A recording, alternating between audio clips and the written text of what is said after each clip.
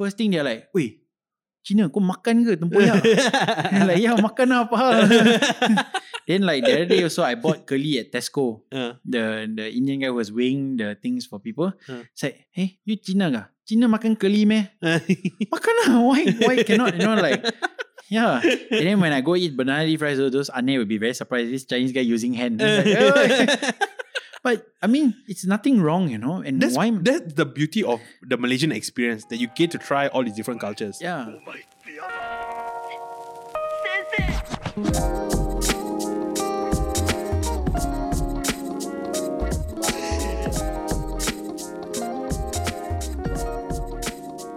And it's your boy Roshan Gomez. You are listening to another episode of the Rumah Roy podcast. Special guest in the house, an old friend, Mr. Aaron Phua. Hello.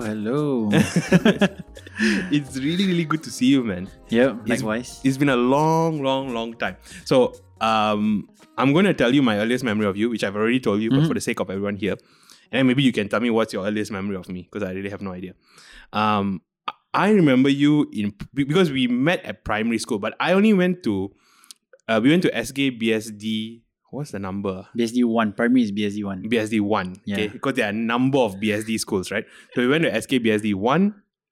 I went when I was in standard 6, because before that I was actually in BRP. Yep. So, but you were there, and I met you, and I remember you being like really famous because you had done like ads for Astro.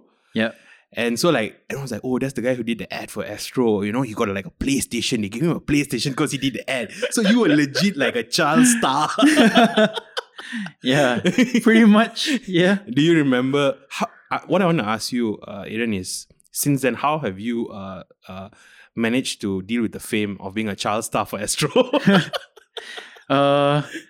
I mean, at that age, I didn't really think about being a child star, but more of like I get to skip school, you know, don't have to be in class. I mean, it was fun, you know, like, and then the perks of it is coming to school, then everybody knows me, you know, like. Yeah. Do you do a lot of ads? I actually do a lot when I was much younger. Damn. Yeah, during primary school days. Yeah. How did you get into it? Very good question. Let me recall. It's actually my brother.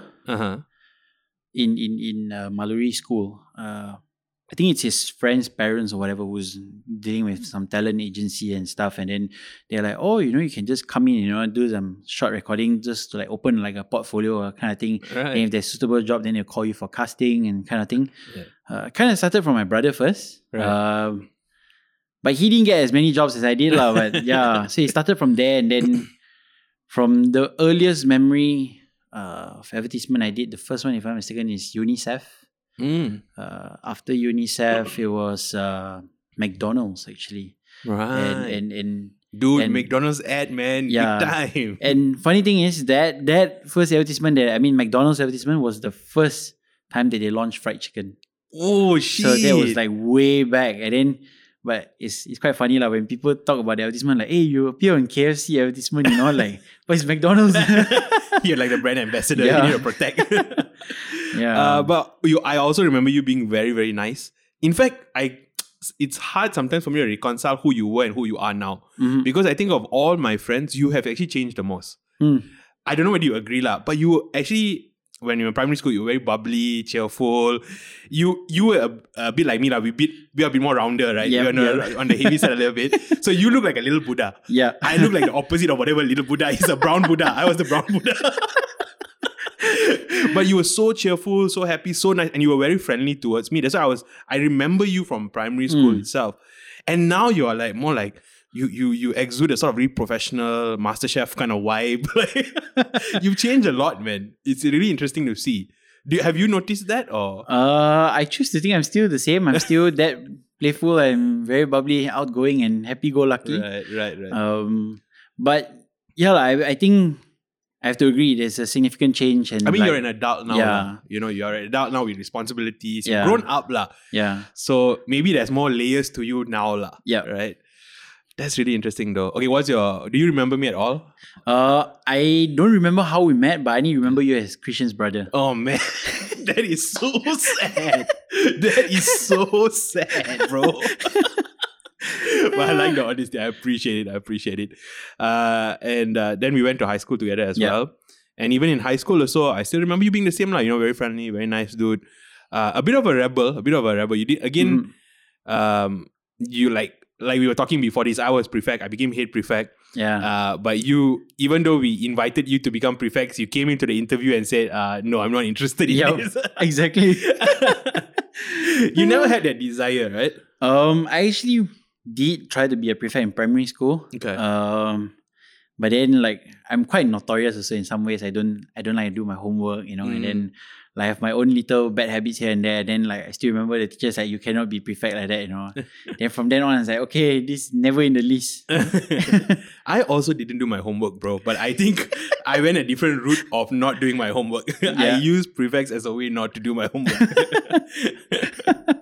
And I had no idea that you were so into cooking and because for anyone's listening, Aaron is like a big deal, right? You are a big deal. You kind of rose through the ranks of baristas, in Malaysia. You won the 2019 barista world championship, and that was a legit tournament. And you did like. Everybody was hounding you to like meet you, as in like media outlets tried to do interviews with you. Yeah. Then from there, you opened up a cafe, 30 seconds, right?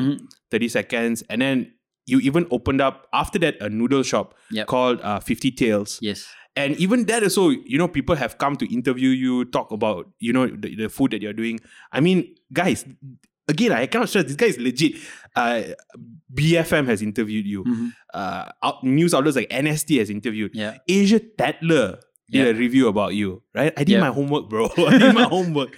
I've been wanting to talk to you for a long time, but I was like, I don't want Aaron to think that I'm misusing our friendship. I want to like at least do like a few episodes, sure I'm legit before I reach out to you lah. And someone we are so close by, kan? Yeah. So anyway, I had no idea though in high school that you were this interested in coffee or even food. Did it start from there? Okay, put it this way, I don't like to do homework like I mentioned earlier. Yeah. And I would say, I don't know how to word it in English, but I just love to eat lah. Chinese, they call it tam jia lah. You want to eat. And then, so when my mom cooks, I will be like, screw homework, help in the kitchen. And I'm thankfully, my family doesn't have this like, guy shouldn't belong in the kitchen, that kind of thing, or like guys shouldn't be doing some house chores and stuff. I'm very thankful that my parents are okay with me doing all these kind of things. Right. Even my grandma. Right. I mean, she's Chinese, very Chinese also, but she's cool with having like the grandson being in the kitchen and stuff. So it kind of started from there. I would say Form 1 onwards, where my mom is a bit more confident, I'll make my own Maggi, fried egg. Then somewhere Form 3, that's where I started, cooking for everybody, sometimes dinner. What were the early dishes you started out with? Early dishes, I remember very clearly fried fish and fried vegetables. Right. And my mom is like, these are basic. You should get it right, You can't really go wrong with fried stuff lah. Exactly.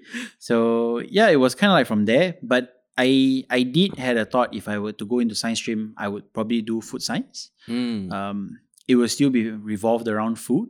But I say if I happen to be in art streams or my result don't turn out too well, then I'll probably go into culinary arts. Yeah, so this is where, from what I understand, from what I've read about you, heard about you, this is where your journey is a bit different from other people.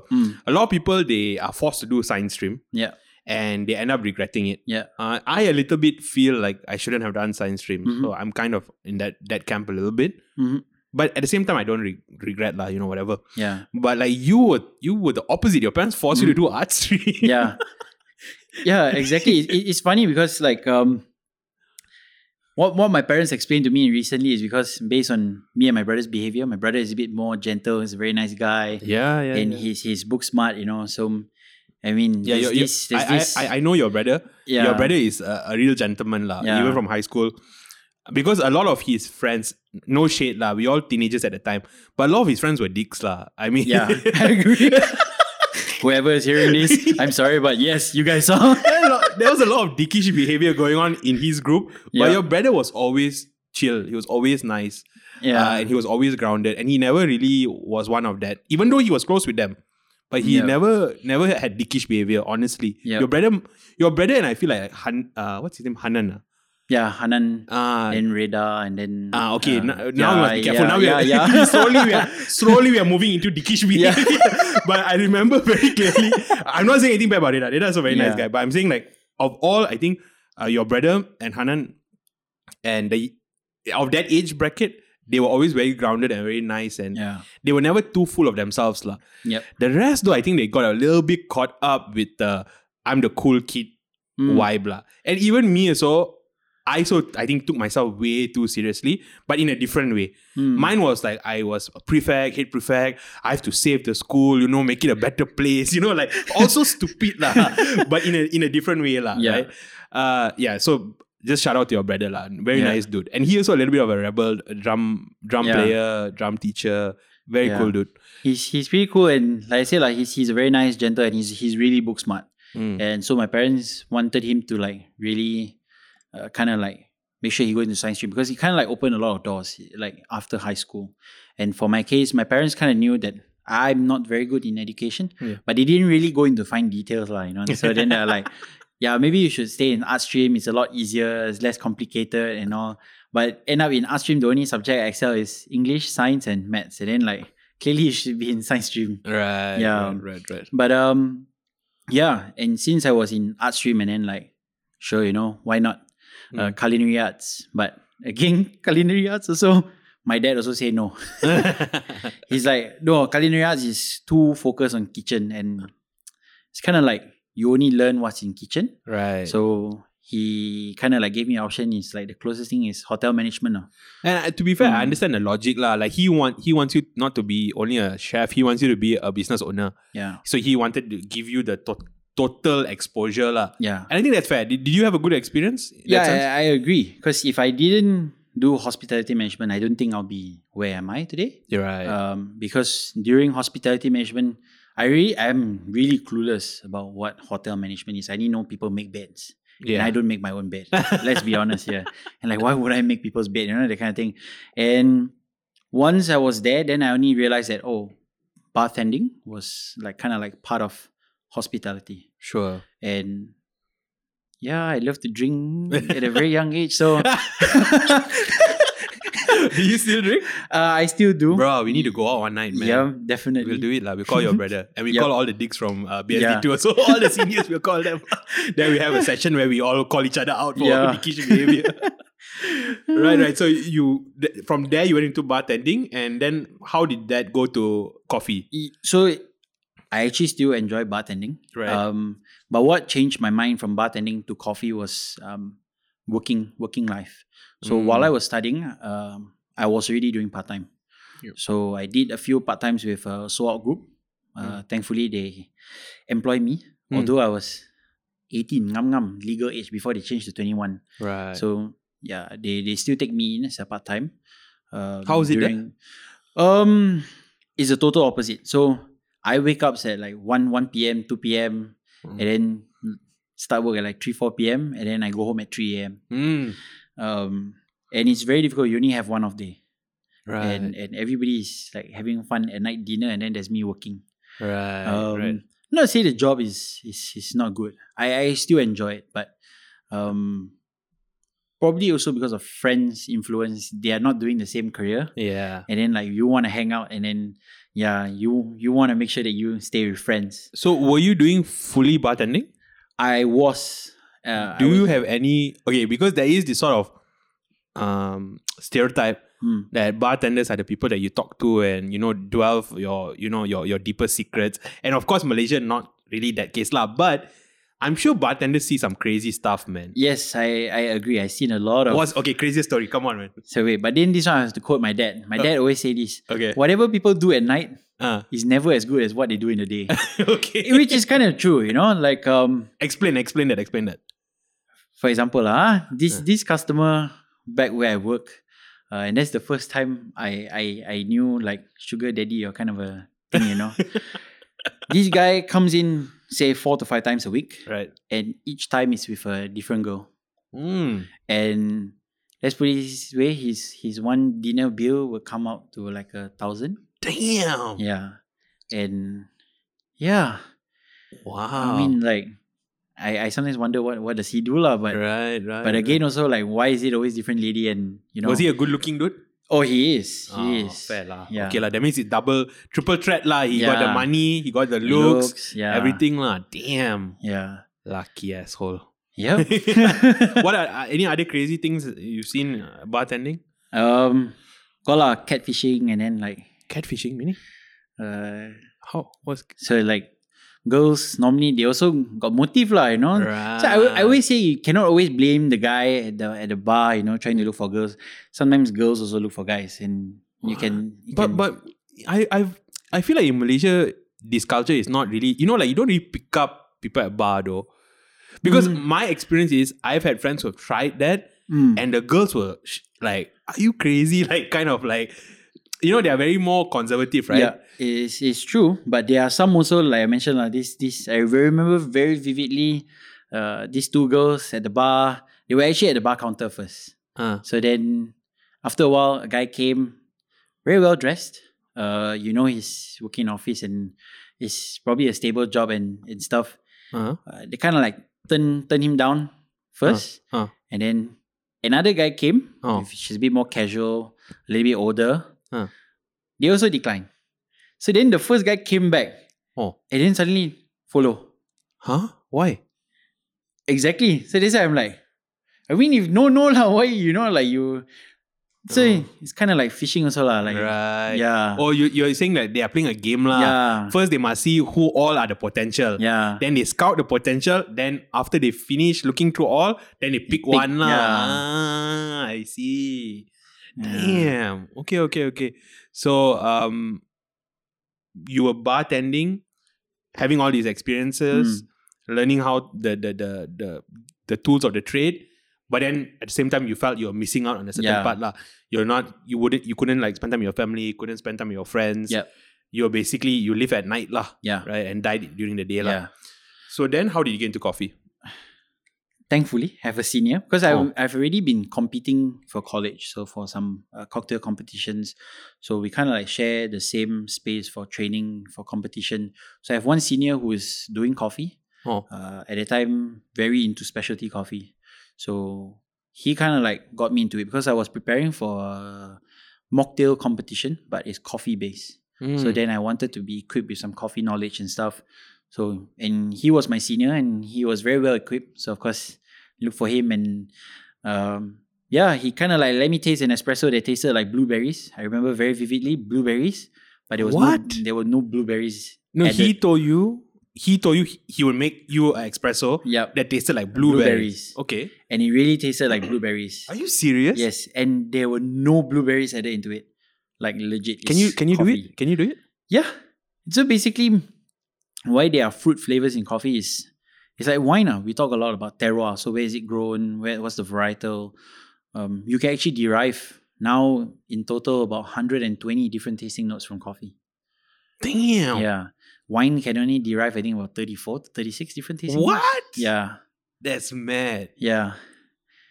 But when I taste coffee, I just taste bitter, bro. Is it just because it's like Starbucks coffee or? Yeah. Technically, how to get this kind of fruit flavors or like the flavor clarity in coffee is by having it lighter roast. So when you have lighter roast, you have more acid in your coffee. And then you can taste actually other different flavor notes from the coffee itself. Right. So the beans you use is really, really important. Yep, correct. Wow. So where's it from? How's it being processed? The varietal. And then also the way you roast the coffee and how you extract it after that also does play a role. Wow. So you tasted this blueberry coffee and then you were like, I need to learn how to do this. Yes, exactly. And I'm like, what is this? And so ngam that time was like somewhere 2013. So that's where the cafe hype started booming. Right. So there was a lot of opportunity at the time. So consideringly Malaysian coffee trend or what has gone through like I think in total 3 different waves. So I happened to be on the bandwagon of the third wave, like 2013. So that's where the independent cafe hype came in.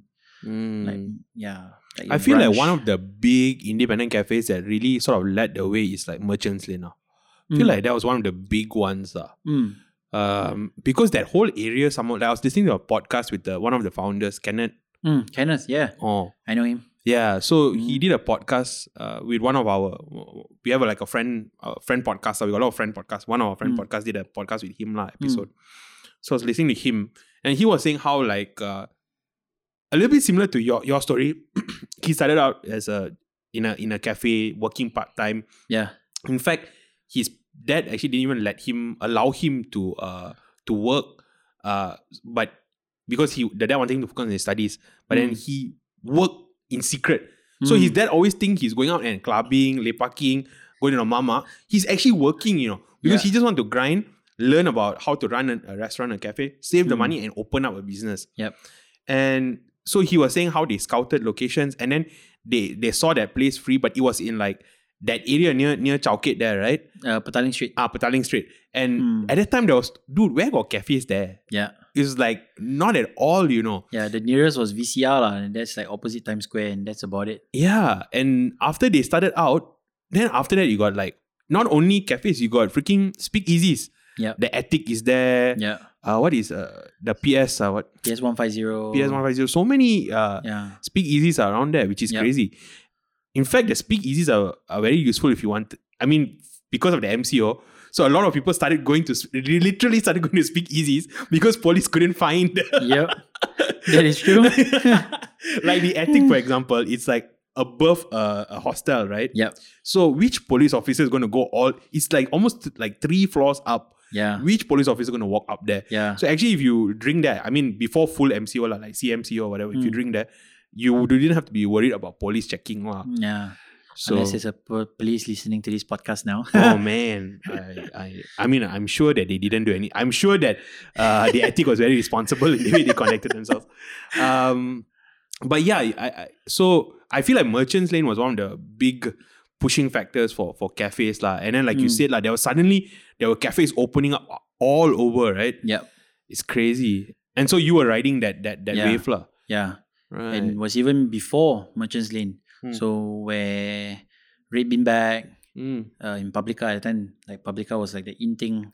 So Songam, my friend Red Bean Bag, they were also open there. From there, just mushroom on like Artisan also from TTDI. Right. Then Butter and Beans, Port J and the Banker. Yeah, they kind of like start mushroom all over. And then I think Kenneth was working at Butter and Beans, if I'm not mistaken. I'm not sure he did in Butter and Beans, but he did work at my friend's cafe also before, Standing Theory. Oh, okay. Yeah. Interesting. So, okay, you do this. So how do you start this coffee training, this barista training? What does it? Where did you go and what did it entail? So back then there was not much of information available. Okay. And there was also the kind of like the beginning of Instagram and Facebook. So a lot of things are not very, very super accessible yet. A lot of things still goes through like some institute or school.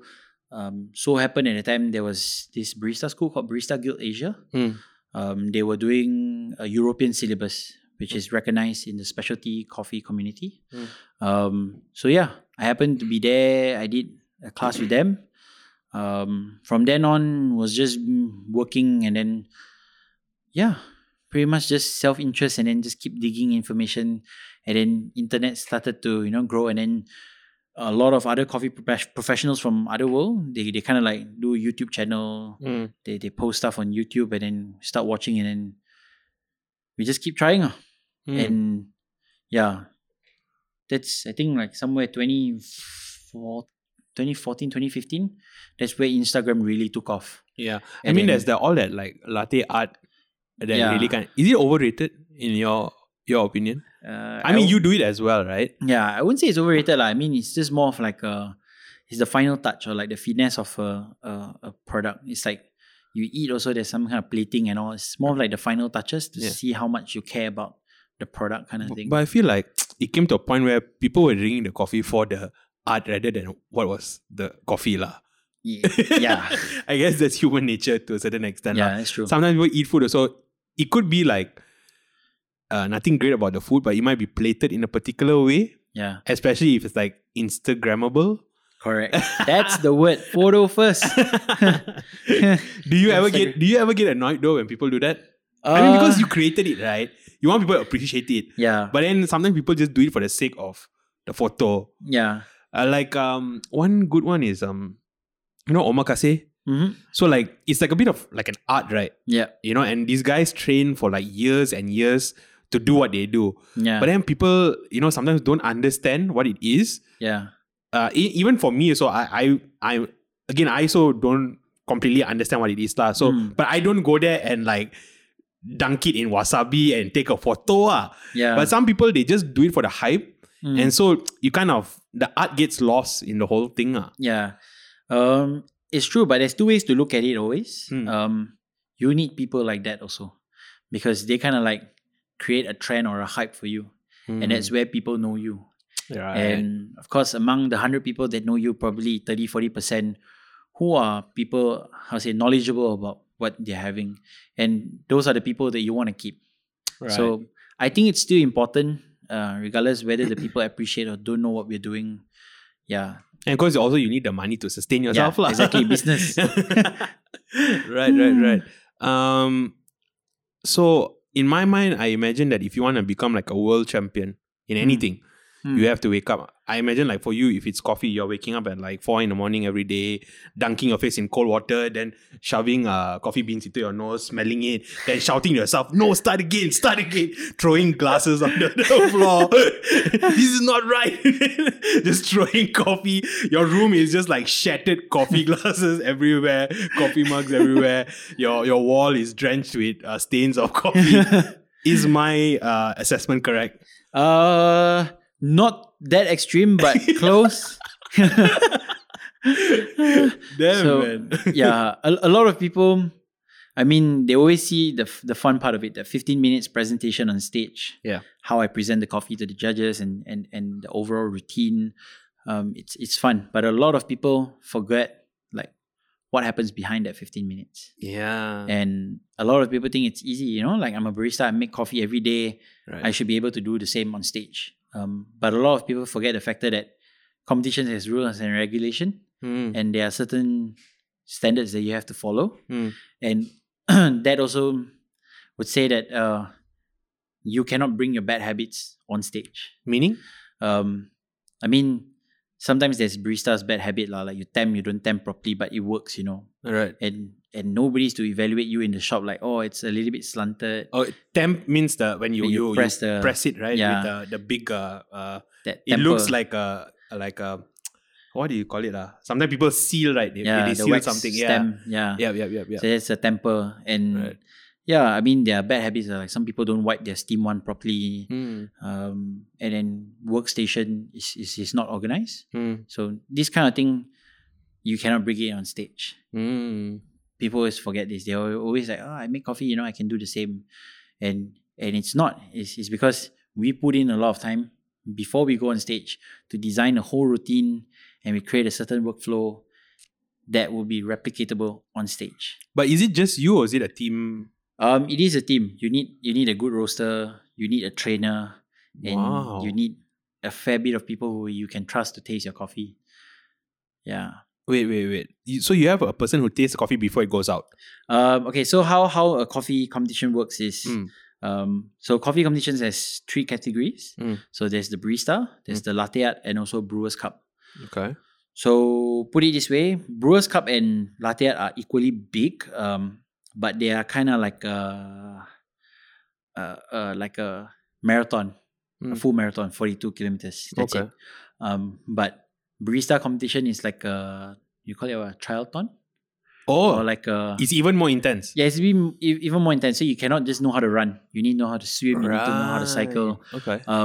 That includes, because we need to know how to taste coffee. That's one. We also need to know how to make latte art. Simple one at least, but it has to be really good. Okay. And then we need to know beverage knowledge. So like how you create a concoction. So that being said, we have to serve 3 different beverages in competition. We have to serve 4 espressos, 4 milk beverages, and 4 signature beverages. Right. Under 15 minutes, and that includes presentation while you're making coffee. All 3 of you? Oh. No, Or that is just one person. the first category, the The barista championship, yeah. Oh So shit! one person, you got to do 4 espressos, 4 milk beverages, and 4 signature beverages. Damn. Yeah, and yeah, it's 15 minutes with presentation, and a lot of people are like, oh yeah, 15 minutes seems easy, a lot of time, It's true, it's a lot of time, but when you have to deliver a lot of information to the judges, like why you bring the coffee here today, and how does the coffee taste, and why the producers has done this, and it affects the coffee, and why is it so significant that I have to present it on stage? Right. So it's kind of like a sales presentation. Wow. That's some like MasterChef, legit some MasterChef kind of. Yeah.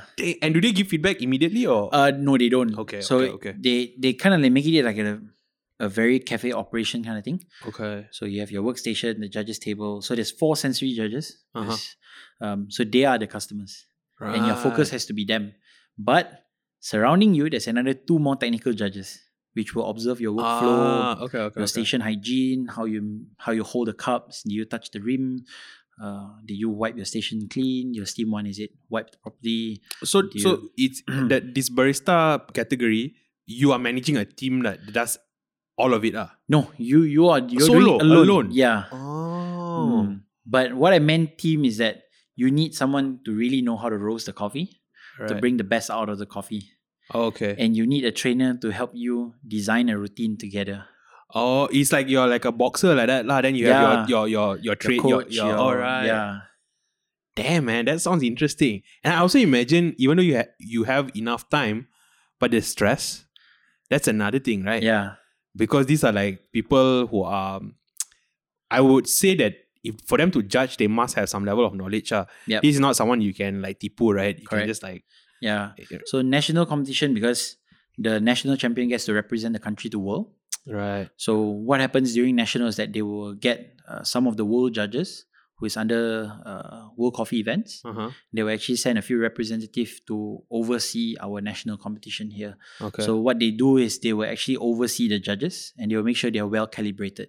Wow. So you won national? Yep. Then you went to world? Yes, and I then went you to won. world, no, I finished at 25, at 25th That's position. still great, man. Yeah, out of 56. That's great. That's great.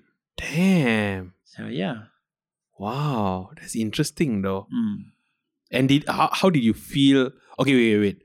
So like you were saying before this, like people just see the 10 minutes or they see the final product. Yeah. But they don't see the years that you've put in to get where you're at, right? Yeah. It's just like you watch a movie, like you watch even Avengers, even though it's just like 2 hours, but it's like thousands of people are working on it, and it's like, a long time to get it together, right? Correct. But we only see the end product. Or even a YouTube video, it could be 10 minutes, but it could have been like 2, 3, 4, 5 days taken to like conceptualize, shoot, edit, and put it up, right? It could even be longer, I don't know. Yeah. So like, even for you, people see the product, it's like coffee with the art, like, right? But actually, they don't see like all the effort that you put in behind the scenes.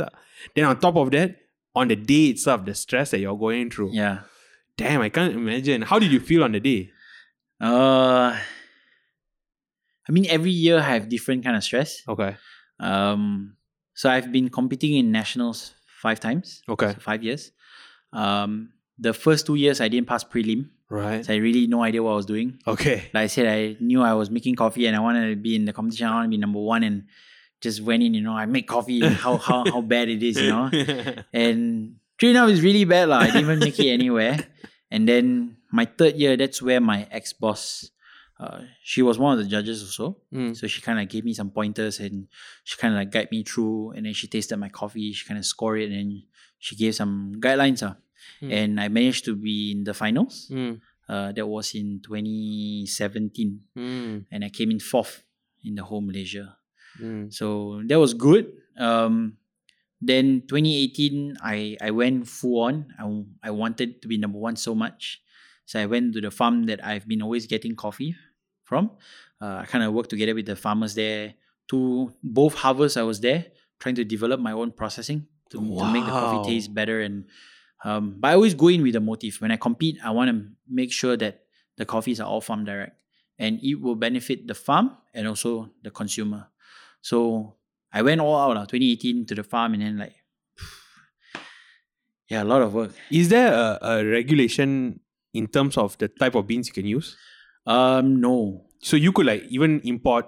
Yeah. So the coffee is like your F1 car, you know. So you can have Ferrari, you can have Mercedes, you can have like I don't know, whatever brand. And then so in coffee there are certain varietals that are known to be like the superior varieties. And let me guess, Nescafe. I know. Nescafe Gold. No. I made myself laugh. Okay, sorry, continue. Superior. So yeah, there are like some superior varietals. They are known as Geishas. Geisha. So, yeah, I mean that species is called Geisha varietal. What an interesting name. Yeah.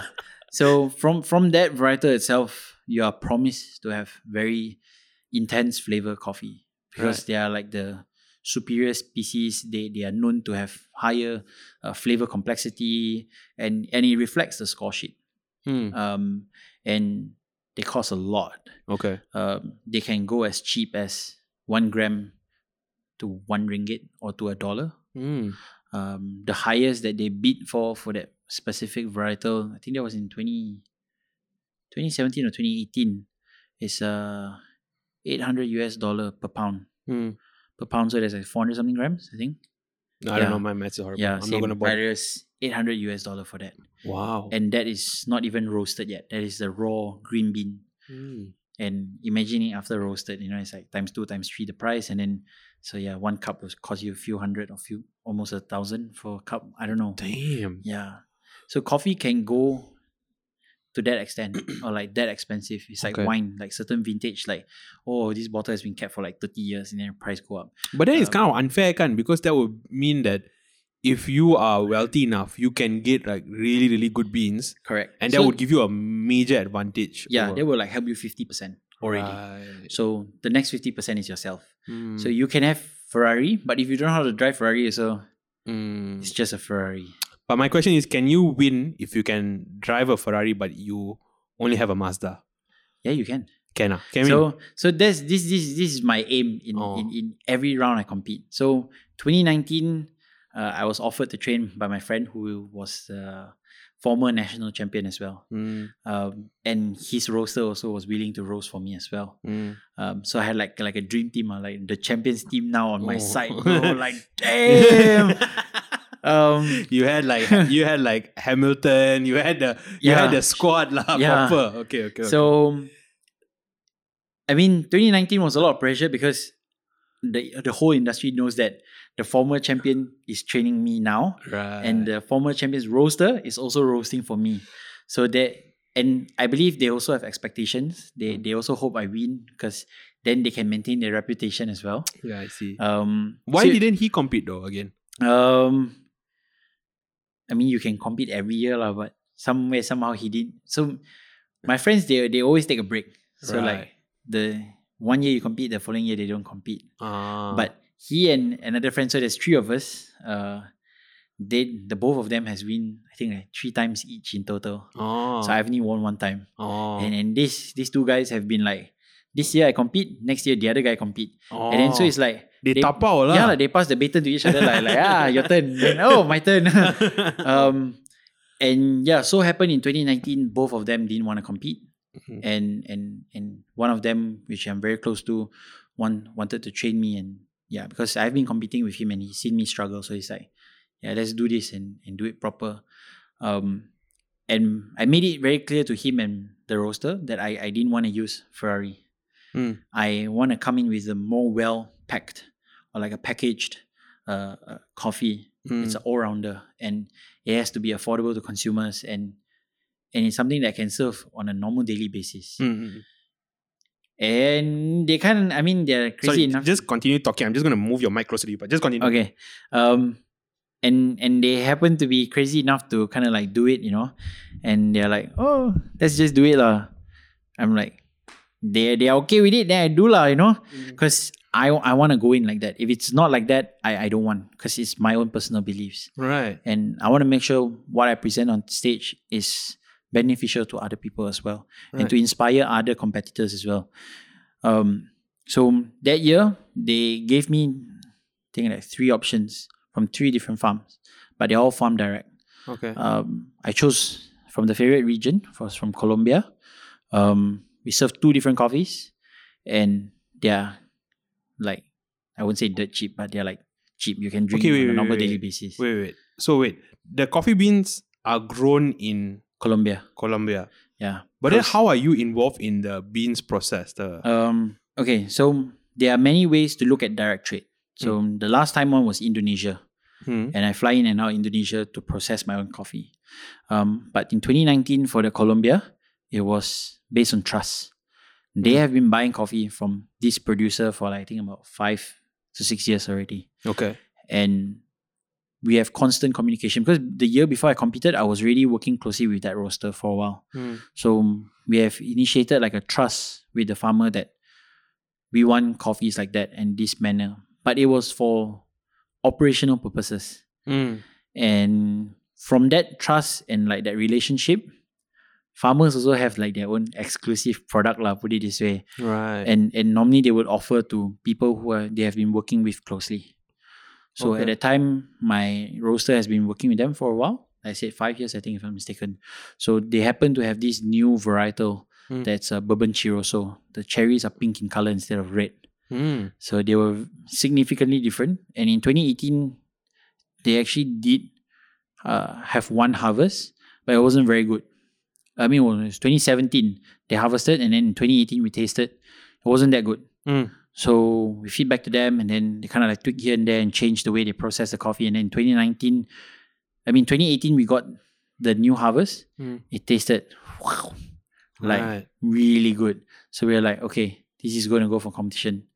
And it's for black coffee, you're paying 8 ringgit only. Wow. And a lot of people are shocked during competition that I use such coffee and being able to place number 1. Because normally they go for like the Geisha brand lah. Yeah. And so this is not a Geisha. Yeah, this is not a Geisha varietal. So it's a bourbon mutated species. Yeah. So yeah, it kind of like shook the competition ground a bit because in the top 6 in finals like during people nationals, were drinking the coffee, then they gasp. yeah, like wow, it's so good. But then it's like, really, it's that cheap? Like everyday coffee kind of thing? Yeah, because in the finals, top 6, 5 of my other competitors were having like really competition grade coffees. Like you can smell it from a distance, like this is good stuff. You're going to expect like flavors like passion fruit, pineapple. It's really funky and very floral. You can smell it. It's like so good. You really want to drink it already. Wow. And mine is like the only dude is very mellow, very gentle, but it hits the score sheet. Wow. And what does bourbon, what is it? Bourbon chirroso. Bourbon chirroso. What is your flavor profile? It was a lot more nectarines, black tea. Oh. Yeah, stone fruits. The mouthfeel was very syrupy to silky kind of thing. Yeah. Wow. I can't imagine though, because I don't know. Is it really different, the taste, or is it like how you drink wine and you need to know, like you need to have studied it to really understand the differences? I wouldn't say you really need to study it, but it's more of like you need to be curious about flavors. So it starts from there. Even when I train my baristas or even my chefs now, you cannot say a food is just delicious. There must be a reasoning why is it delicious. And a lot of people just eat or drink for the sake of eating and drinking, and nobody really like, you drink the coffee or you taste the wine, you start processing or like, there's this flavor of that, and it all starts with your eating habit. So if you eat and you really remember the flavor, it's easier for you to pick up tasting notes. Wow.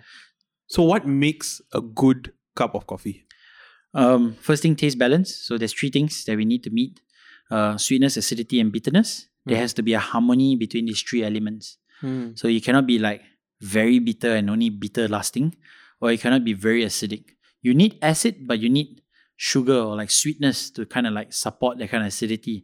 Wait, I take back my word. I cannot say sugar because it's a wrong analogy, but you need sweetness to support bitterness and acidity in coffee. It's not a it's sugar and sweetness, not the same thing. It's a different type of... Yeah. Sweetness is natural from its own. Right, I understand. So what happens when we talk about sweetness in coffee is how well the roaster developed the sugars in the coffee itself. So there's no additional sugar involved. Yeah. It's because coffee is a fruit. So there are sugar contents in it.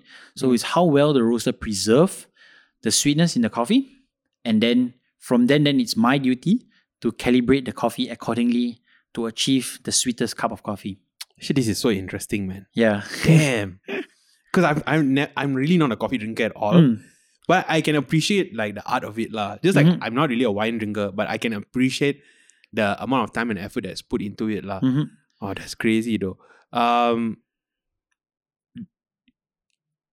Is there a place where you like to drink coffee, or do you only like to drink your own coffee? Do you even drink your own coffee? I love my own coffee. Of course I have to love my own coffee. No, some people they get like, because if you do it like every day, you can get sick of it as well, right? Yeah. So sometimes you feel like maybe breath of fresh air. Maybe you don't even drink coffee, you drink something else because you're always surrounded by coffee. So do you still drink coffee? Do you only drink your own coffee, or is there like a place that you go to, or certain places you go to also drink coffee? I do drink a lot of coffee still, and I drink a lot of my own coffee, and I drink coffees from my friend's cafe. I think a lot of people know his cafe, Dodo Bake or One Half. They're very famous for their croissants, and the two owners is my roaster and my trainer. Right. Aside from them, there will be another two cafes, which is TGT and also Cream. They are by the same owner, which is the Roastings. So they are also a roaster, and they run a cafe themselves. Wow. Yeah. Right. So then you also opened your own cafe. Yeah. Which is 30 Seconds. Yep. In Bandar Sri Damansara, represent Bandar Sri Damansara. I feel like you're I feel like you have brought some vitality to Bandar Sri Damansara in terms of the sort of indie kind of like feel to it lah. Before that, Bandar Sri Damansara where I got that kind of feel, right? Yeah. I feel like you're maybe one of the first. Yep. But to be fair, BSC is actually expanding. Like I drove in the other day and there's a freaking brew house. Yeah, and Uniqlo. Yeah. The first biggest Uniqlo independent store. Dude, it's a Bandar Sri Damansara. Dude, the Uniqlo is huge, man. Yeah. It's like a mini one Utama in for Uniqlo. Exactly. And then there's a Decathlon. Like it's really, dude, actually BSC is not that big, man. It's crazy that they're building everything there. But anyway, so you did 30 Seconds, which is actually a very nice cafe. Thank you. I've gone there before. And it's your whole family involved, right? Yep. What's that process like?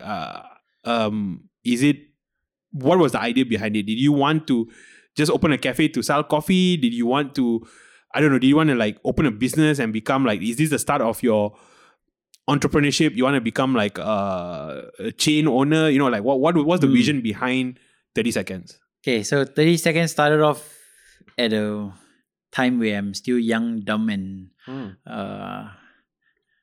pretty gung-ho, I would say. So dad wants to retire from what he's doing. Mom doesn't want to teach, and mom loves to cook. And dad always say that, oh, cooking is nice. You should sell or open a store or even a place to sell her food. And Songam, I was already working for a while at a coffee supplier as a trainer.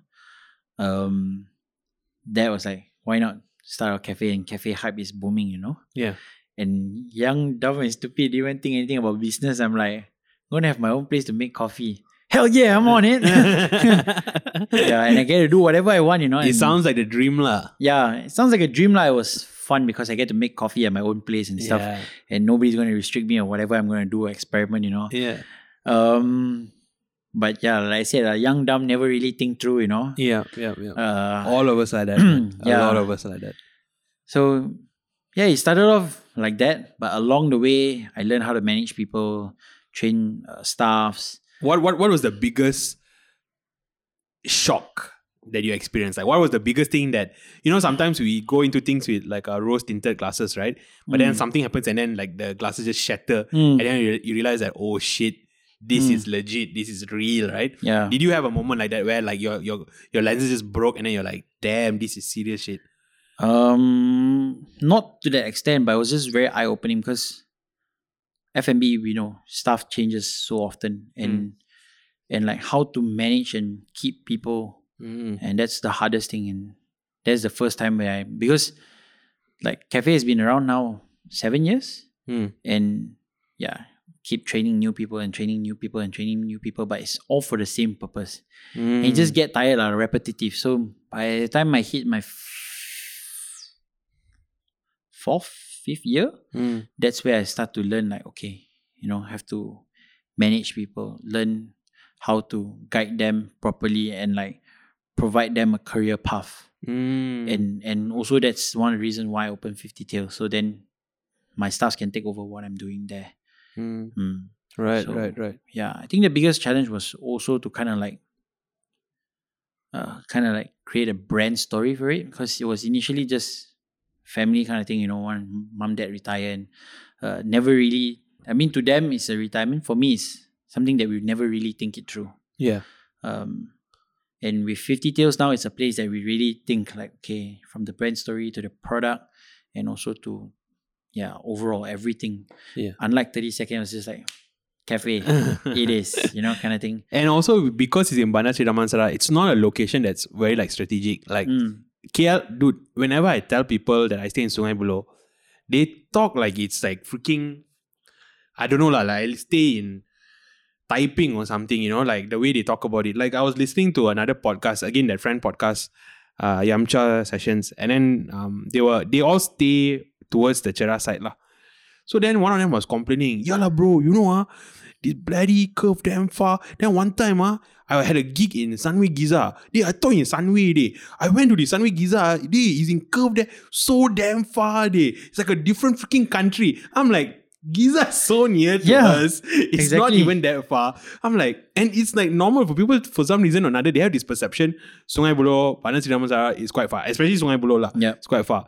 So it's not going to be easy for or you're not going to have like KL people coming this area that often, right? Yeah. So it's not like in the KL area, it's not even in like SS2 or even Uptown, where there are a lot of different shops gathered together, so there's more of a pull, right? Correct. Yours is like a family sort of cafe lah. Yeah. So I guess that's why the branding is so important if you want to pull in more and more new people. Yeah.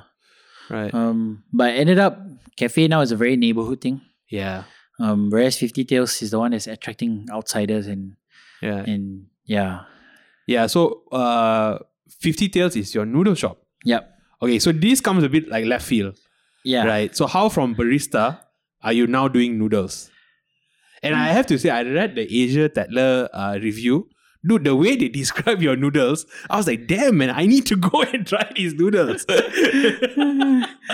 Yep. Whoever wrote that was brilliant, man. That person wrote it really, really well. Yep.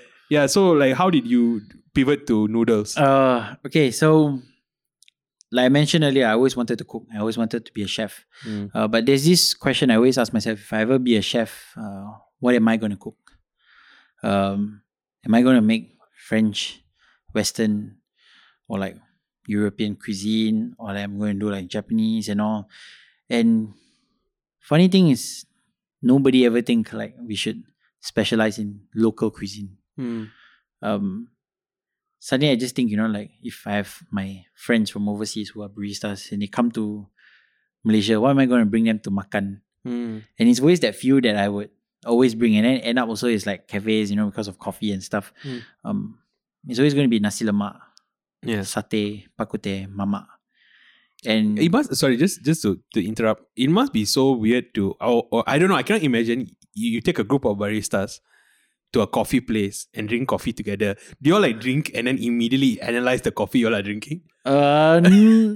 Some of us do, but mostly, I mean, because like we want to gain more knowledge and we want to experience different cultures and different baristas' method. Because like it's a thing lah. Like even I travel also to Japan or US, I will go and find cafes and we will find like famous and good cafes to go to and kind of like to drink coffee. Like, oh, we've tried this place.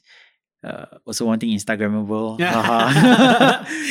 That's why you're so forgiving lah. You have done it as well.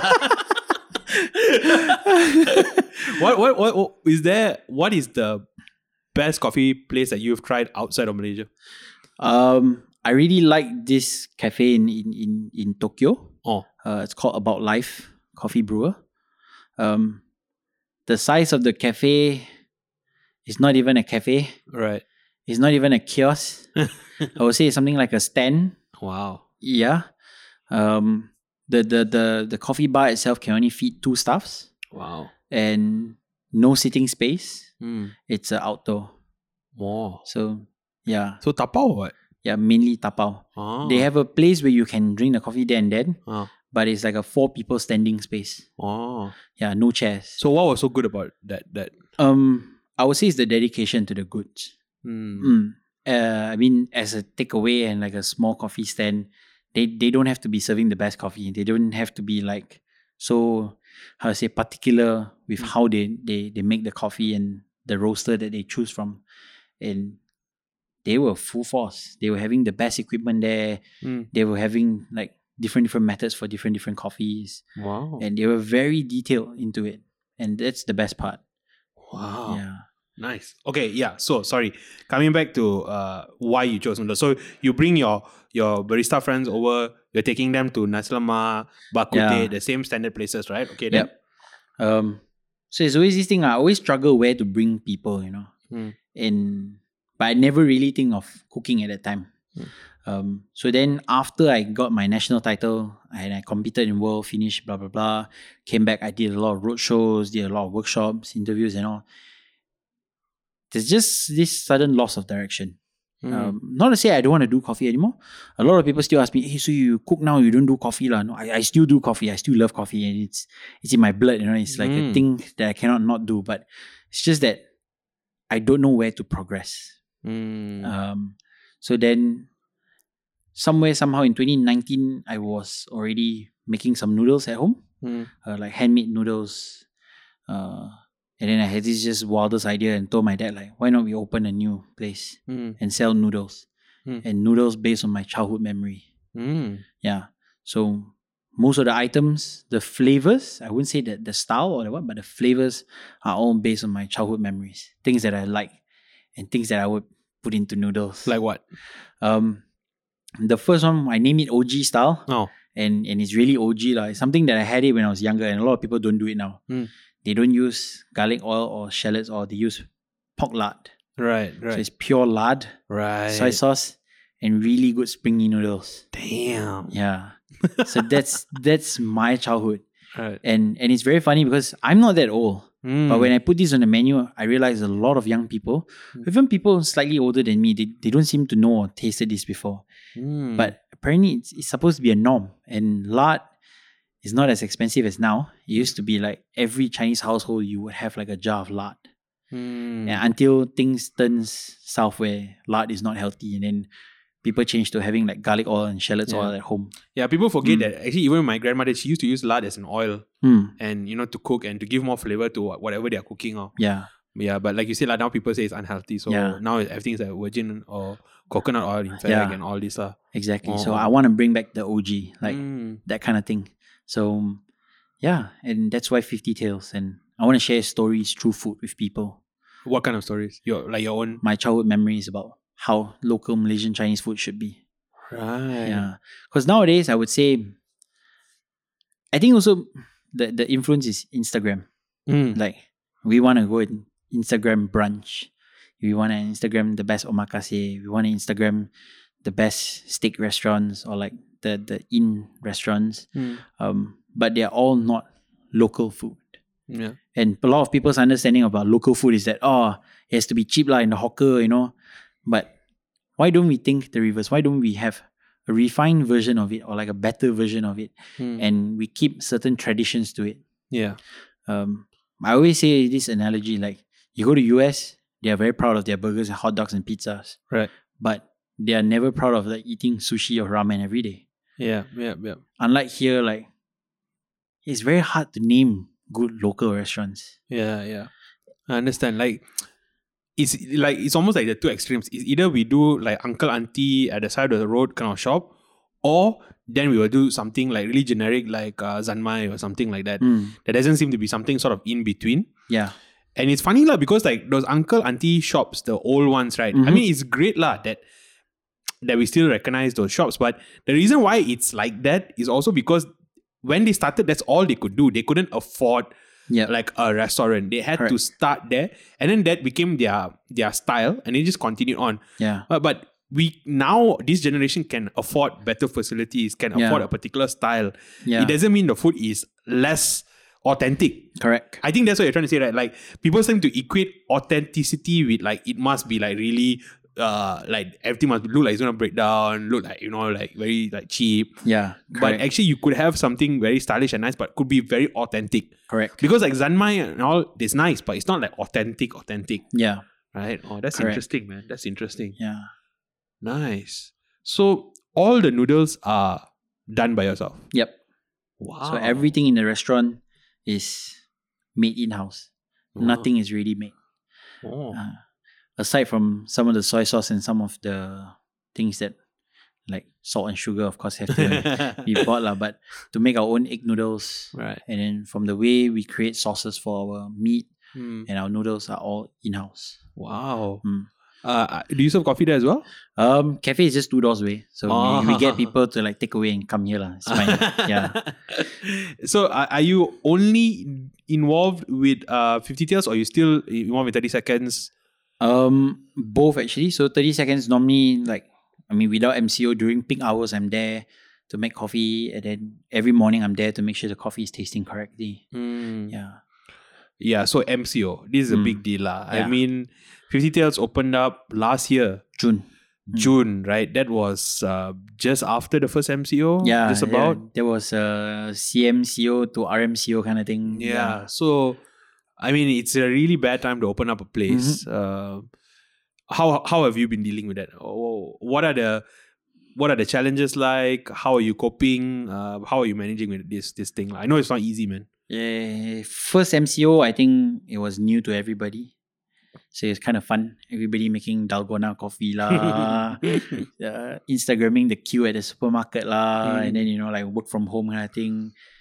The first MCO was fun. Okay. Let's put it this way. And cases were lower. Yeah. And after that, I would say during the following CMCO, so that was like last year, November, that took a hit because everybody is scared that we go into another MCO. And nobody wants to go into another MCO because, I mean, it's fun and not so fun at the same time. Yeah. And you can see just business just dropping. Mm.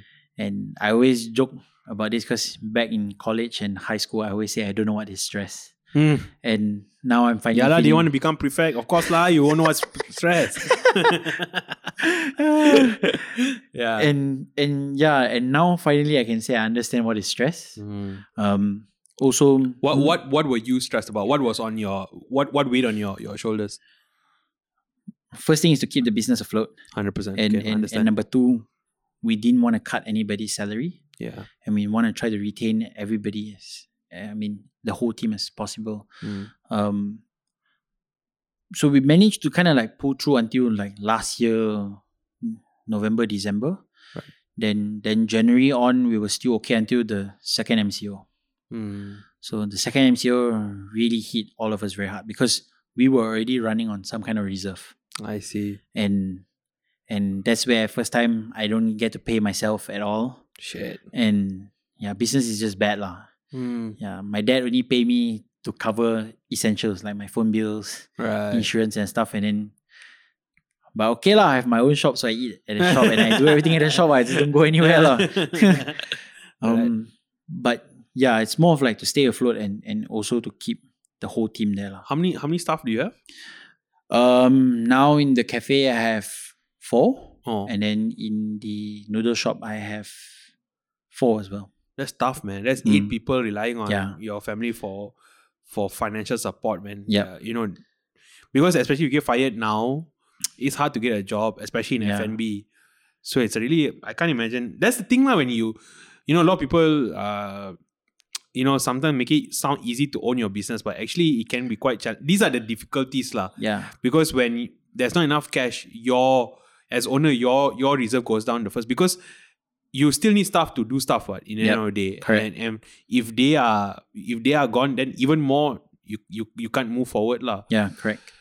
But props to you as well for not cutting their salaries. I mean, up to to until the December. second MCO, we had no choice. Yeah, but to be fair, a lot of people, even the first month after the first MCO already started cutting salaries. I mean, law firms cut salaries by 50%, 60%. So props to you for holding out for that long. Damn. Yeah. So how are you? Is there any plans to sort of pivot, to sort of maneuver through this MCO? Are you just going to wait it out? What are you going to do moving forward? Any plans at all? The plan now is just keep being active on social media. That's the only way I can be present and people buy things from me. So you're still doing deliveries, lah? Yeah. So how can people order your food? Through Food Panda? Or? We are with Bipit and Asia. Okay. And now finally we give in to Grab. Right. You didn't want to do Grab before this because they charge a really huge amount. Right. But now I think they acknowledge the problem also. So they brought it down. I would say it's acceptable. Not the best rate, but acceptable. So, and they provide a very good service. So can't complain much. Can people just call you directly and order? They can do so too. Or they can even message us on Instagram. Right. But yeah, technically now we're just going to do deliveries and takeaways. And how far do your deliveries go? BP, we set it to 20 kilometer radius. Okay. So it covers, I would say, pretty far. Right. Actually, a few orders from this area. Okay, I'm going to start ordering, man. 100%. Yeah. I'm going to start. I didn't know you were doing deliveries. I'm going to start. So yeah, it was pretty much just that lah. But at the same time, I always try to be optimistic and positive about MCO. I get to spend time to kind of curate stuff and to explore and learn. And so happened, I actually just came from a small R&D session with my friend. Okay.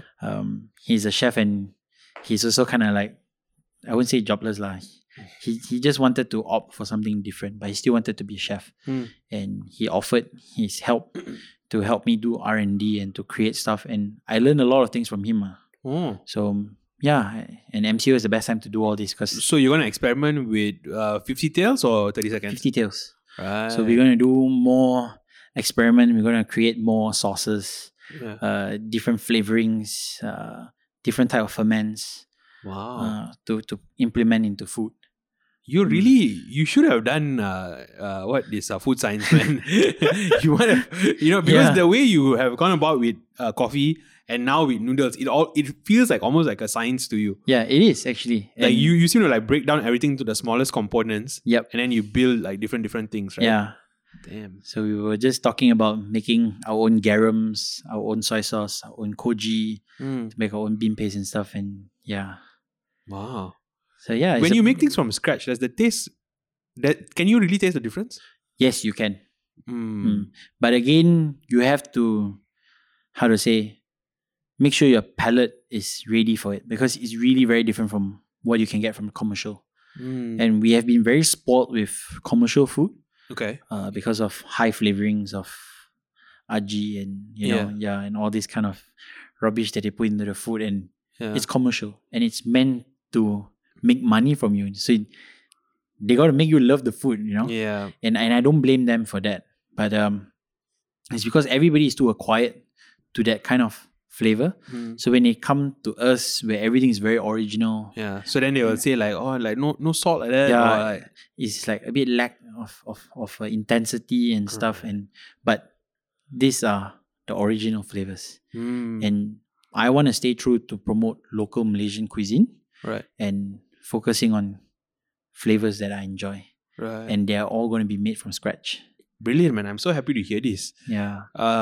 And I'm so glad that you're in BSD, man. It's good that we have quality restaurants in BSD. Thank you. That means 30 seconds is halal, 50 tails is non-halal.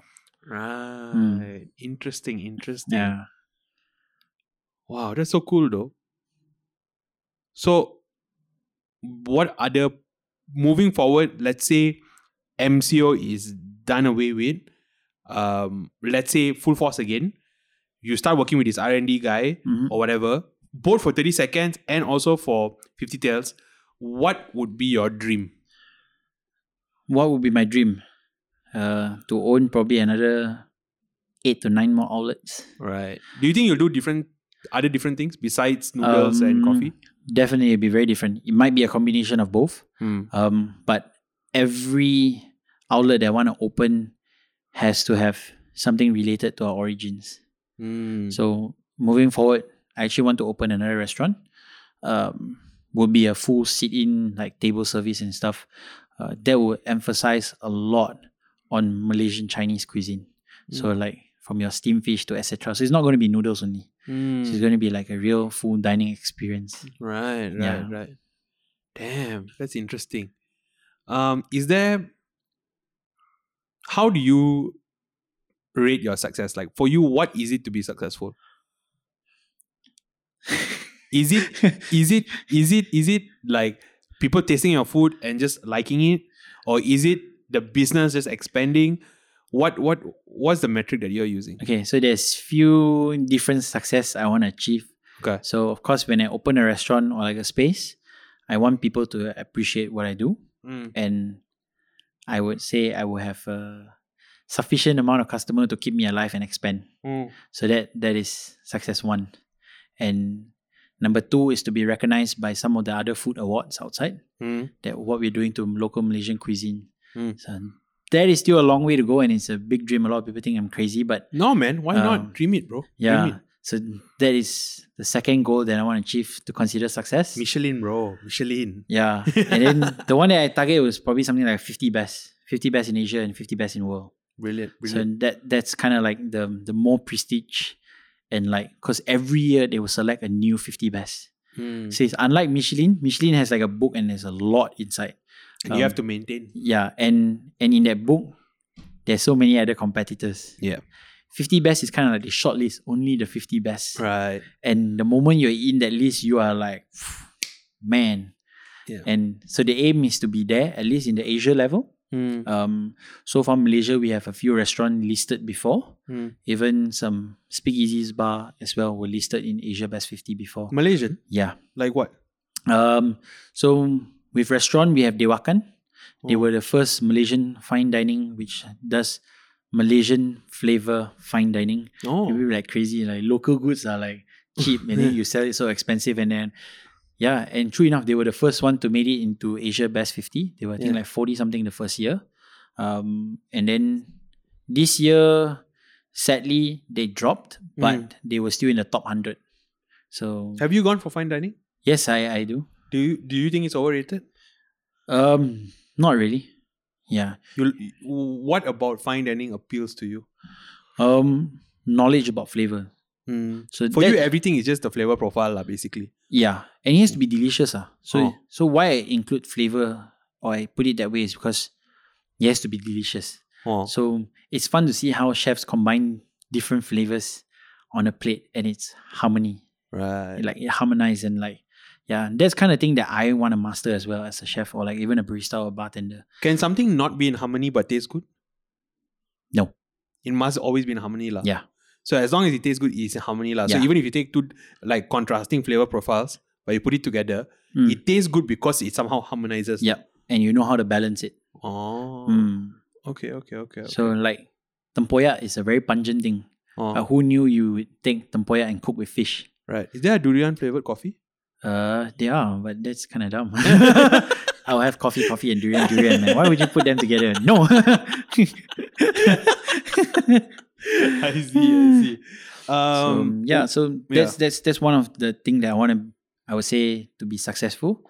And then in life, I would say to gauge success is to go to any sushi restaurant or conveyor belt restaurant. I don't have to see the color, just take whatever I want.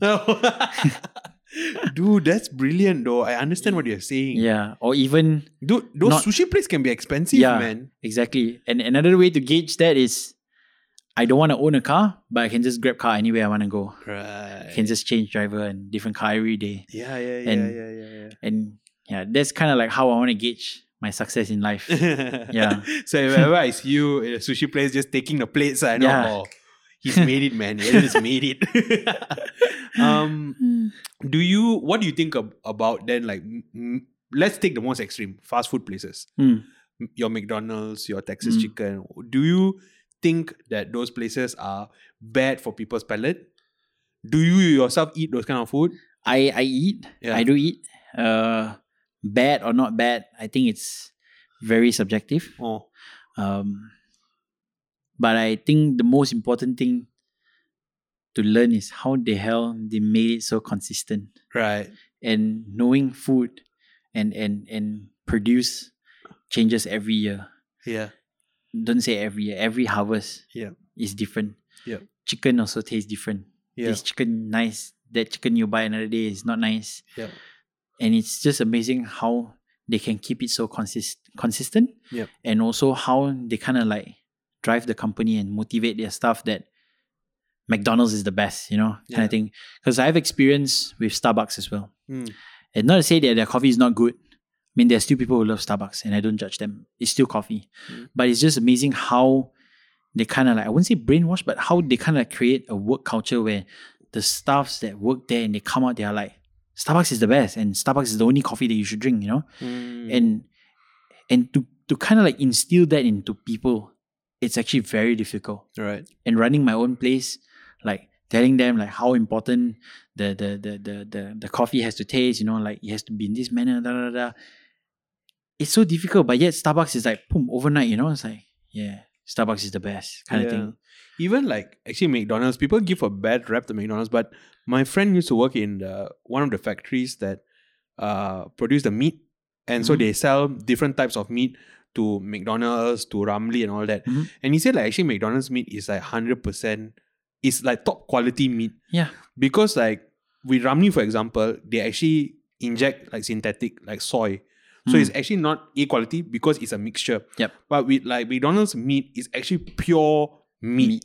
Real meat. Correct. So it's actually high quality stuff. Yep. So like in that sense, like you said how they maintain that quality is pretty amazing. Correct. Even the people underestimate it, but like you were saying as a owner, right? Having to train someone to do the same thing over and over again is so difficult. Yep. McDonald's has mastered this art. Yeah. You don't need to know much Yeah. to start in McDonald's. Yeah. You just need to fill that one spot and it's not complicated. Yeah. It's a very straightforward thing. So Yeah. everyone has a small role in the chain, and as long as everyone does their small role, everything works smoothly. Yeah. And that's pretty amazing. Like, it's actually a feat, right? Yep. That's why McDonald's was so famous. They were revolutionary because they created that chain, Correct. their production chain, and that's why their stuff was so fast. Yeah. And because the skill required was so low, they could charge their employees less. They could pay their employees less, then they could sell at a lower rate and became cheaper. Yep. Which is brilliant lah. Yeah. Interesting. What do you think about places that are not so like fast food, but for example, Zanmai? Again, those places, do you think that they are bad for like people's palate? Do you think people should be more adventurous and try different things? I wouldn't say it's bad, but I think the importance here is people should take pride in local cuisine. So no harm with having like Japanese food or Korean barbecue or even Western food. It's fine. But the problem is that we always think this kind of cuisine are more superior. Right. So that is the bad thing. Because when we think they are superior, and whatever people who is trying to do or to make better local cuisine and to preserve that kind of tradition or that kind of flavor, people be like, oh, this is less superior. And why should we pay so much for this kind of thing? And that's why entrepreneurs start making worse or lousier quality, because people is not going to pay for a better price for a better quality traditional food. So then traditional is just going to fade off. Because the demand is less. It's interesting, man. Actually, food is really an important thing. Yep. Not only, first thing is, as human beings, one of our basic instincts or basic drives is to have sex and to eat. Yep. These are two carnal kind of desires. Yep. Take away someone's rice bowl, they will go freaking crazy. Yes. Even if you play with someone's salary, which is actually their food, people go mad. Yep. Right? You never play with people's rice bowl. Yeah. But even more than that, like as a community, right, food has always been something so like central. Yeah. I look at, especially I see it with Korean culture, food is such a like, their culture revolves around food. Correct. And they become so close because of food. Like they all, the way they eat the food, the way they talk about food, and it's like a bonding a thing like that bonds everyone. Right? Correct. So I sometimes feel like with Malaysia it's tough because our cultures are different. Yeah. And so it can be very hurtful Yeah. Let's not even talk about Malays and non-Malays. Even between Indian and Chinese sometimes, because the flavor profiles are so different. Yep. Some people have the perception that Indian food is like pungent, Yeah. too strong, smelly, right? And so they have kind of a setback. They kind of look down on the food. And then Indians also terasa. And Indians pula, they will see Chinese food is too bland, too boring, all right? Yeah. Only soup only. That kind of thing. Yeah, correct. And it causes a rift lah. It Correct. does cause a rift. Correct. That's why I say, I mean, the importance here is to embrace that, number one, and to really acknowledge that traditional cuisine can go somewhere. For example, I mean, a lot of food actually have story behind it. I'll use America as an example because they are like the biggest country and they are so messed up. And they're the zeitgeist lah. Yeah. But fried chicken in almost every culture or race or even different countries has some sort of fried chicken. Yeah. But who knew fried chicken was so important to African Americans? And to the extent, if you criticize fried chicken, or you like make fun of black people about fried chicken, it's a racial problem. Yeah. And why is that? Is because fried chicken were the first thing that the American African were able to sell and to make money from that out of slavery. Yep. And it's so sacred, you know. Yeah. You cannot joke about it like, oh, go eat your fried chicken kind of thing. You know? Like, you don't do that. And yeah, so food, it's to that extent. If you know the reason behind it, or even understanding how it revolves around the culture, why is it so important? Why is it still here until today? I think a lot of people will appreciate food a lot better. 100%. Even like I'm quite fascinated by how you could even have how do I call it? Like food superiority. So like for example, there's a perception that French food is more refined, whereas American food is more like basic. Yeah. But even in Asian countries like Japan and Korea, when Japan occupied Korea and Koreans moved to Japan, Japanese people actually treated Koreans really, really badly. Like they were not even considered like humans, like that kind of thing. And one big part of it was food. So Japanese people always say, oh, Korean people's food.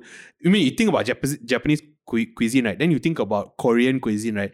It's actually very different. Yep. And then so like Japanese people say, wow, Korean people, the food is like who they are, like, you know, very like unrefined, loud, stinks, that kind of thing lah. Correct. So it's very interesting how food kind of like just it can play such an important part in our culture. Yeah. Yep. Correct. That's crazy, man. Yeah, it is. And and I think it's just really us, I mean, the younger generation should really start looking into preserving traditions or like traditional flavors. Yeah. Not to say that it has to be like a traditional method or like that traditional looking thing. Everything has to progress in time. But preserving that flavors and the outlook of it is important. You know, I'm really shocked. You know, I didn't know this until I was like in college. Because only in college I started meeting some of my Chinese friends who had never like eaten banana leaf before. Oh yeah. I'm so shocked, man. Yeah. I really I couldn't believe it. And then even when we took them to eat banana leaf, right, they refused to eat with hand way. I'm really shocked, bro. Like you push them also, like mati, they won't eat with hand, you know. Like it's just that, I don't know, like it's funny way. Yeah. Like it's like almost they're a bit like afraid also to try. Yeah. But even not eating at all until you're like 18, 19, 20. Yeah, it's kind of weird, right? It's like, crazy to me. Yeah. That's why me as a Chinese, a lot of people have culture shock. Oh. I mean, eating with me, especially because I eat any cuisine's food. Right. Name it, from Indian to Malay, Indonesian and whatever. I eat anything.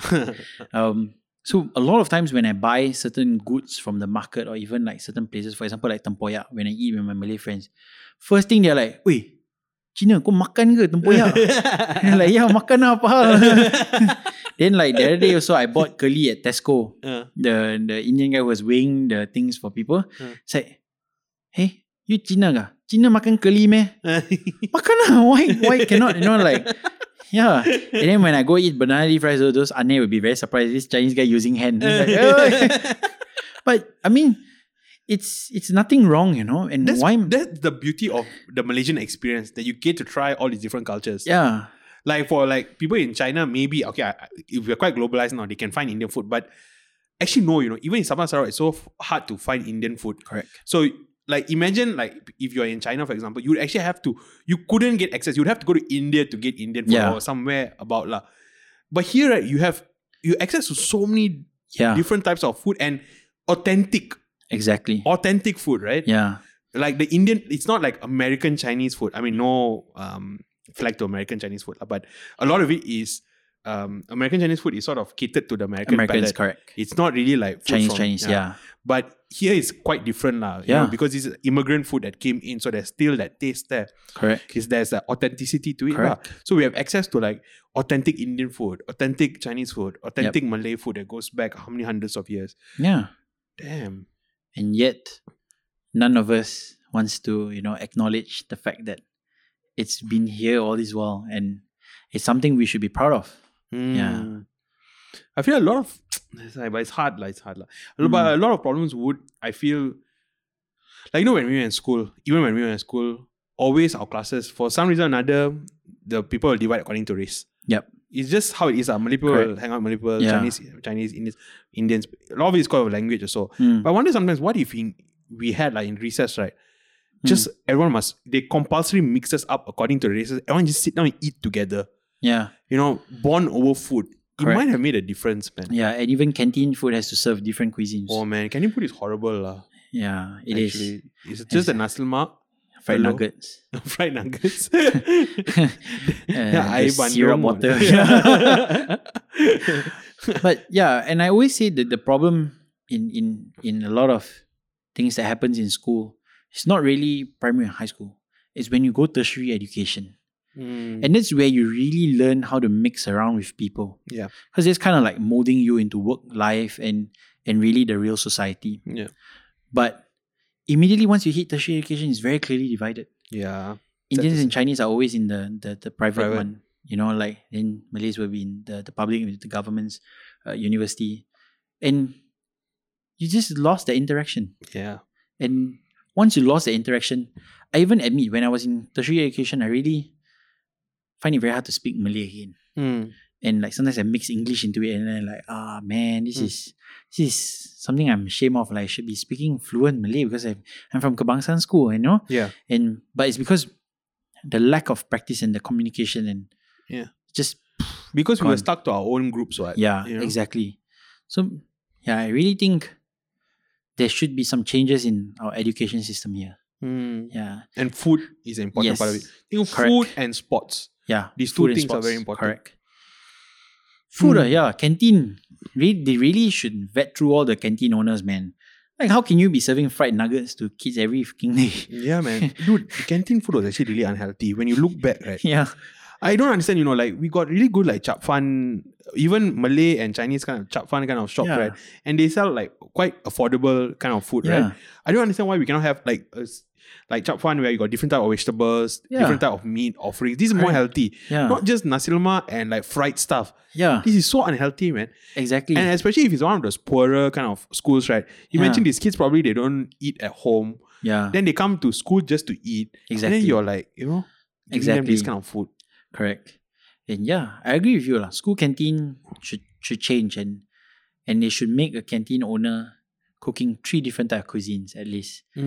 I won't say until to the extent like the authentic one, but maybe like basic one, like Malay maybe still nasi lemak, which is important, and then maybe some roti canai, and then Chinese maybe some, I don't know, chichong fan or something. Some vegetables also here and there lah. Exactly. Nice vegetables. Train kids to eat some nice vegetables also lah. Correct. And then kind of like, don't let students have so many options. But like it's like a prefix, like today is Chinese cuisine, then you have only Chinese food available, and that's where people start to embrace 100%. the difference in culture. Oh, you have one day just banana leaves for everybody. Yeah, exactly. Right. And then charge like a flat rate lah, and you don't have to really force them to like. Banana leaf actually is so economical lah. Think about it. You're making it in bulk. Just make 4 or 5 vegetables in bulk. Yeah. Maybe 1 meat. Rice in bulk. Everyone just sit down, pop, serve. Yeah, exactly. It's so cheap, bro. You can sell. Exactly. Aiyo. And a lot of people just I still don't know why. Hey man, we just hit about 1 hour 30 minutes. I had a good talk with you, man. Yeah, it is. Is there anything else on your mind you want to talk about? Nothing much. All good? All good. You can always do a round 2 another time. Yeah, sure. So normally we end with either recommendations or thoughts. I think for you, we will do recommendations. So how about you already recommended some coffee places, so we don't do coffee. But what is your what is one Indian shop you recommend, one Chinese shop you recommend, one one Malay shop you recommend, and you cannot include yourself in it. Okay, so one Indian restaurant, one Malay restaurant, and Chinese also. Okay. Indian, very simple, very accessible. I always go. I love Kana Curry House. They are like the most affordable banana leaf rice and like can get anywhere. Right. There's one in Kapong, there's in SS2 and a lot of other places. Yep. So Kana Curry House is my go-to for Indian food. Okay. And then for Malay food, I like Ana Ikan Patit. Okay. Because I love tempoyak. All right. And I really challenge. Apparently, a lot of Malay also don't eat tempoyak. So, yeah. It's a quiet taste lah. Yeah. I would challenge Chinese, Indian, and even Malays to go and eat it. It's something that I grew up with because my dad worked outstation in a lot of Malay kampongs, and I was exposed to nangka muda with tempoyak and then patin with tempoyak. So they are really good. I've had in Temerloh patin with tempoyak. It was good. It was very nice. Yeah. This place, where is it? Ana Ikan Patin is somewhere in Kota Damansara. I know they have one outlet there. I'm not too sure they have other outlets, but they have one in Kota Damansara. Okay. And then in Chinese food, man, it's a tough choice. Okay, I would recommend my friend's restaurant. They are contemporary Chinese. Okay. So they're also modernized Chinese food. Right. And a lot more refined, and they use a lot of local produce. Okay. They are called Lee, L-I, Lee Damansara. They're in Damansara Jaya. DJ. Okay. Yeah. So these three. Brilliant, man. Thanks so much. Okay, let's plug your stuff. So we have 30 seconds in BSD. We have 50 tails in BSD. All can do takeaway. What are the different type of takeaways again? You have AirAsia and Bipit. And then in the future, Grab. So you can check out our social media too. Or people can just message. Yep, they can message us. This applies to both lah. Yep. Okay, brilliant. Any social media you want to plug for your places? 50 Tails and 30 Seconds Malaysia. On Instagram? Yep, Instagram, Facebook. Facebook? Yep. Twitter? Unfortunately, not yet. Not yet. You should do TikTok, I think. Yeah, that's what everybody tells me now though. Because the algorithm is new, so it pushes a lot of stuff out there. But I actually intend to go to TikTok after this. So like for food mainly. Because coffee, there's too many people doing. So I think I was doing on food. So like what we do. Yeah, just do like videos of you doing your noodles. Yeah. Get a nice shot, just like do some effect lah, just spin it here and there. Or they do those very short videos where they do like, you just like, the chopping, then the bowl, then throw in the bowl, and then you cook, and then the end product. Yeah. I think you could do that, man. It looks good. All right, man. Okay, thank you so much. I'm really proud of what you're doing. Thank you. I'm really proud to see your progression from primary school up to now. Thank you. The way you've grown, matured, and all the things you're undertaking. I think you're doing great work for BSD. Thank you very much. You should become an ambassador for BSD. I think I'm really, really proud of everything you're doing, and I think we should go for that drink soon. Yep, definitely. Also, thank you very much for having me. No worries, man. All those listening, it's I know it's a weird time because of the MCO. So take care of yourselves. Stay healthy. Stay good. Stay safe. Yep. We are done.